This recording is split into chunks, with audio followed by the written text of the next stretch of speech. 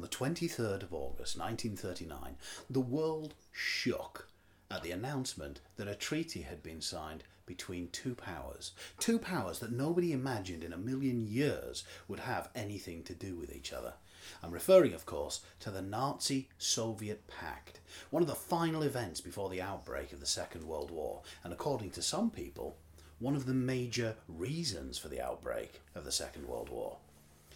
Understanding how and why the Nazi-Soviet Pact happened is quite complicated, but I'm lucky that today I've been joined by someone who can give us a very in-depth personal view of why this happened. I'm joined by the Chancellor of Germany, Adolf Hitler. Guten Tag. Thank you for joining us and taking time out of your busy schedule being dead to come and answer a few questions. This is no problem. No. I am fine, thank you. Oh, that's good. You're keeping well then. Yeah. If you could just talk to us a little bit, because I was always under the impression that you were not a fan of communism. No, communism is without a doubt the worst possible way to run a country. It is completely contrary to my personal beliefs. However, sometimes you have to make friends with your worst enemies. I see. And so, what was it in the summer of 1939 that you were hoping... Well, first off, I suppose, was it you that did the groundwork here, that did the talking to the... Well, the most of the work was done by my men. The pact is often called the von Ribbentrop Pact. Right. With this, the Molotov, is it Molotov? It was his name, wasn't it? Yeah. Yes, I believe it was. We can always ask our next guest. Yeah. But the aim behind the pact was to really secure our eastern borders in the event of a possible war, you see. And were you, in the summer of 1939, were you expecting a war? Well, on the one hand, I think that the English and the French have shown themselves to be cowardly maggots. However, my ambition might necessitate a war. And I'm curious, because your intentions had always been to move towards the east. Yeah. So, when you signed this deal with the Soviets, is your intention long-term to honour this deal? Well, very much... the idea behind this deal is to buy some time, because one of my ultimate goals, as you know, is to destroy communism. So this agreement is not intended to be a long-term arrangement. I see. So we're looking at something here like the non-aggression pact that you signed with Poland, which you then repudiated 10 years later. Yeah, but of course the Russians wouldn't have any idea that we were going to go back on our word.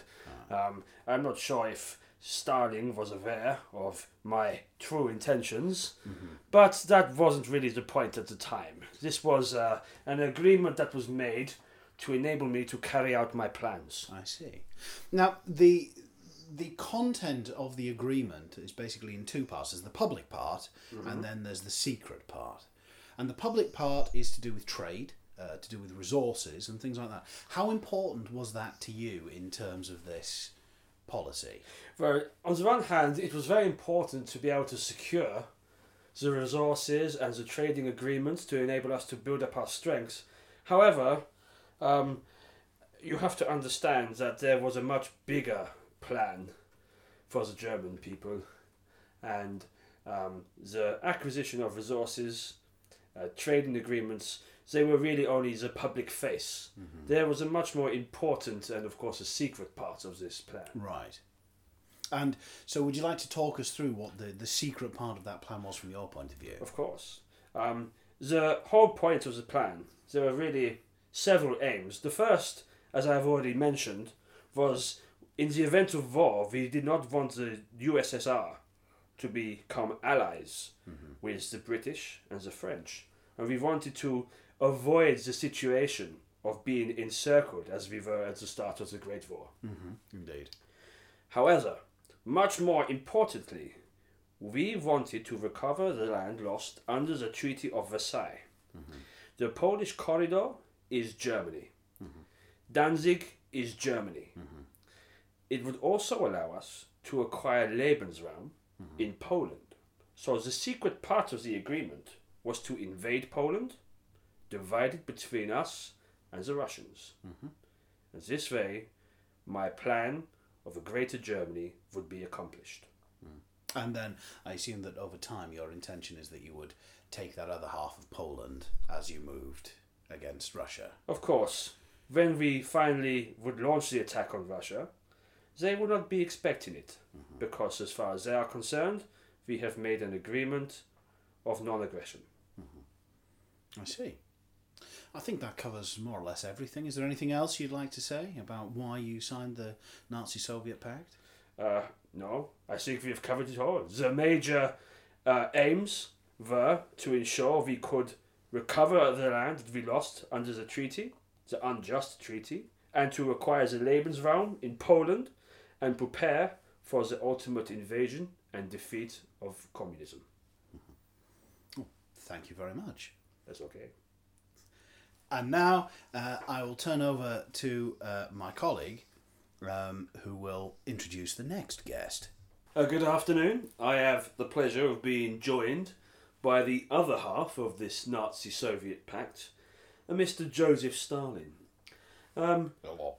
Mr. Stalin, Da. would you like to explain for our listeners the whole reason for your signing of this rather unlikely agreement between yourselves and your sworn enemy, the Nazis?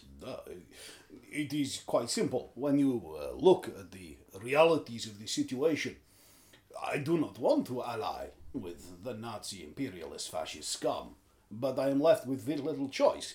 At the end of the day, all of the imperialist powers of the West are arrayed against Mother Russia, against the glorious socialist revolution.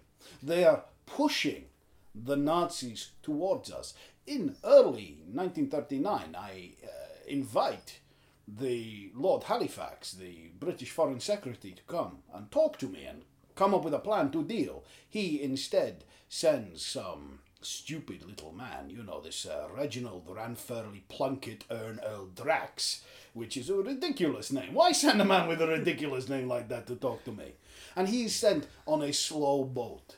He is sent with no ability to make agreements with me. Every time we have conversation, he has to talk back to London and get it is stupid. They're messing me about. I'm not happy with this.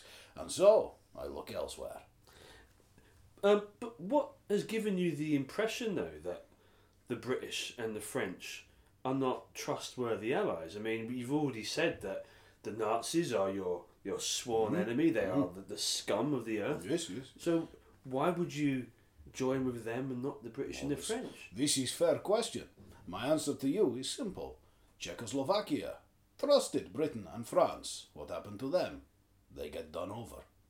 Everybody trusts Britain and France. What happens to them? They get done over. Abyssinia. Everybody during the 1930s who trusts Britain and France get done over. So I have no intention that Mother Russia be next. I have no intention that Joseph Stalin be next. And that makes perfect sense, I suppose. So the British and the French have constantly disappointed not Everybody. Just you, but well. That. Okay, right. So I understand your reasons for not wanting to be friends with Britain and France. They're clearly some countries you don't trust. But could you expand maybe a little bit on what you hope to achieve then from signing this pact with the Nazis? Absolutely. There are a number of things I want to get out of this.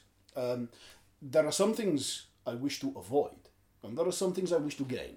First, if I sign any kind of an agreement with Britain, in the event that the fascist German scum invade Poland, who is going to have to do the fighting?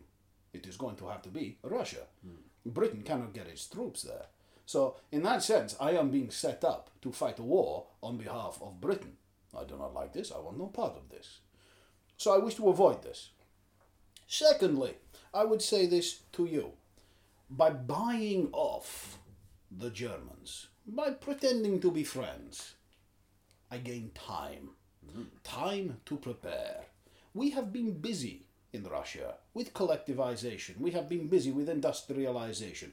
We are not quite at the point where we are ready to build an army, ready to take on a modern military machine. We need time. We need time. We gain time by making this deal with Germany. Not only that, there is always the possibility, let's think in these terms, if we become Germany's shopkeeper, What kind of a madman attacks their main source of oil and grain? You know? So, do you trust the Germans to stick to Good this God, agreement? no. In the name of Lenin, not even slightly. No, they're not to be trusted either. They are imperialists, exactly like the rest of them. Fascism is the ultimate outgrowth of capitalism, and therefore they are merely tools being used by everybody else. They will come after us sooner or later.